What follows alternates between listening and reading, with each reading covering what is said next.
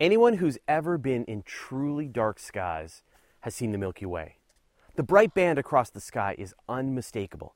It's a view of our home galaxy from within. But as you stare out into the skies and see that splash of stars, have you ever wondered, what are you looking at? Which parts are towards the inside of the galaxy and which parts are looking out? And where's that supermassive black hole you've heard so much about? In order to see the Milky Way at all, you need seriously dark skies, away from the light-polluted city. And as the skies darken, the Milky Way will appear as a hazy fog across the sky. Imagine as this vast disk of stars, with the sun embedded right in it, about 27,000 light years from the core. We're seeing the galaxy edge on from the inside. And so we see the galactic disk as a band that forms a complete circle around the sky.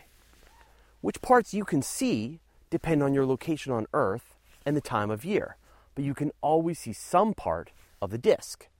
The galactic core of the Milky Way is located in the constellation Sagittarius, which is located to the south of me from Canada, and only really visible during the summer. In really faint skies, the Milky Way is clearly thicker and brighter in that region. Want to know the exact point of the galactic core? It's right there.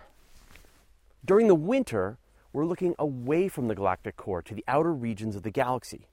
It still has the same band of stars, but it's thinner and without the darker clouds of dust that obscure our view to the galactic core. How do astronomers even know that we're in a spiral galaxy anyway? Well, there are two major types of galaxies: spiral galaxies and elliptical galaxies. Elliptical galaxies are made up of so many galactic collisions, they're nothing more than vast balls of trillions of stars with no structure. And because we can see a distinct band in the sky, we know we're in some kind of spiral. Astronomers map the arms by looking at the distribution of gas, which pulls together in star-forming spiral arms. They can tell you how far the major arms are from the sun and in which direction. The trick is that half the Milky Way is obscured by gas and dust. So we don't really know what structures are on the other side of the galactic disk. With more powerful infrared telescopes, we'll eventually be able to see more through the gas and dust and start mapping out all the spiral arms.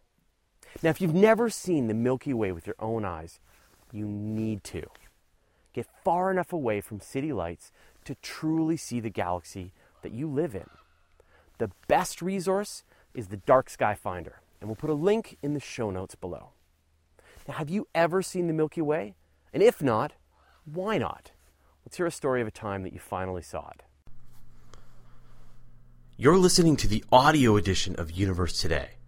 You can send us an email at info@universetoday.com, follow us on Twitter, Google+, or Facebook, and you can see the video version of everything on our YouTube channel.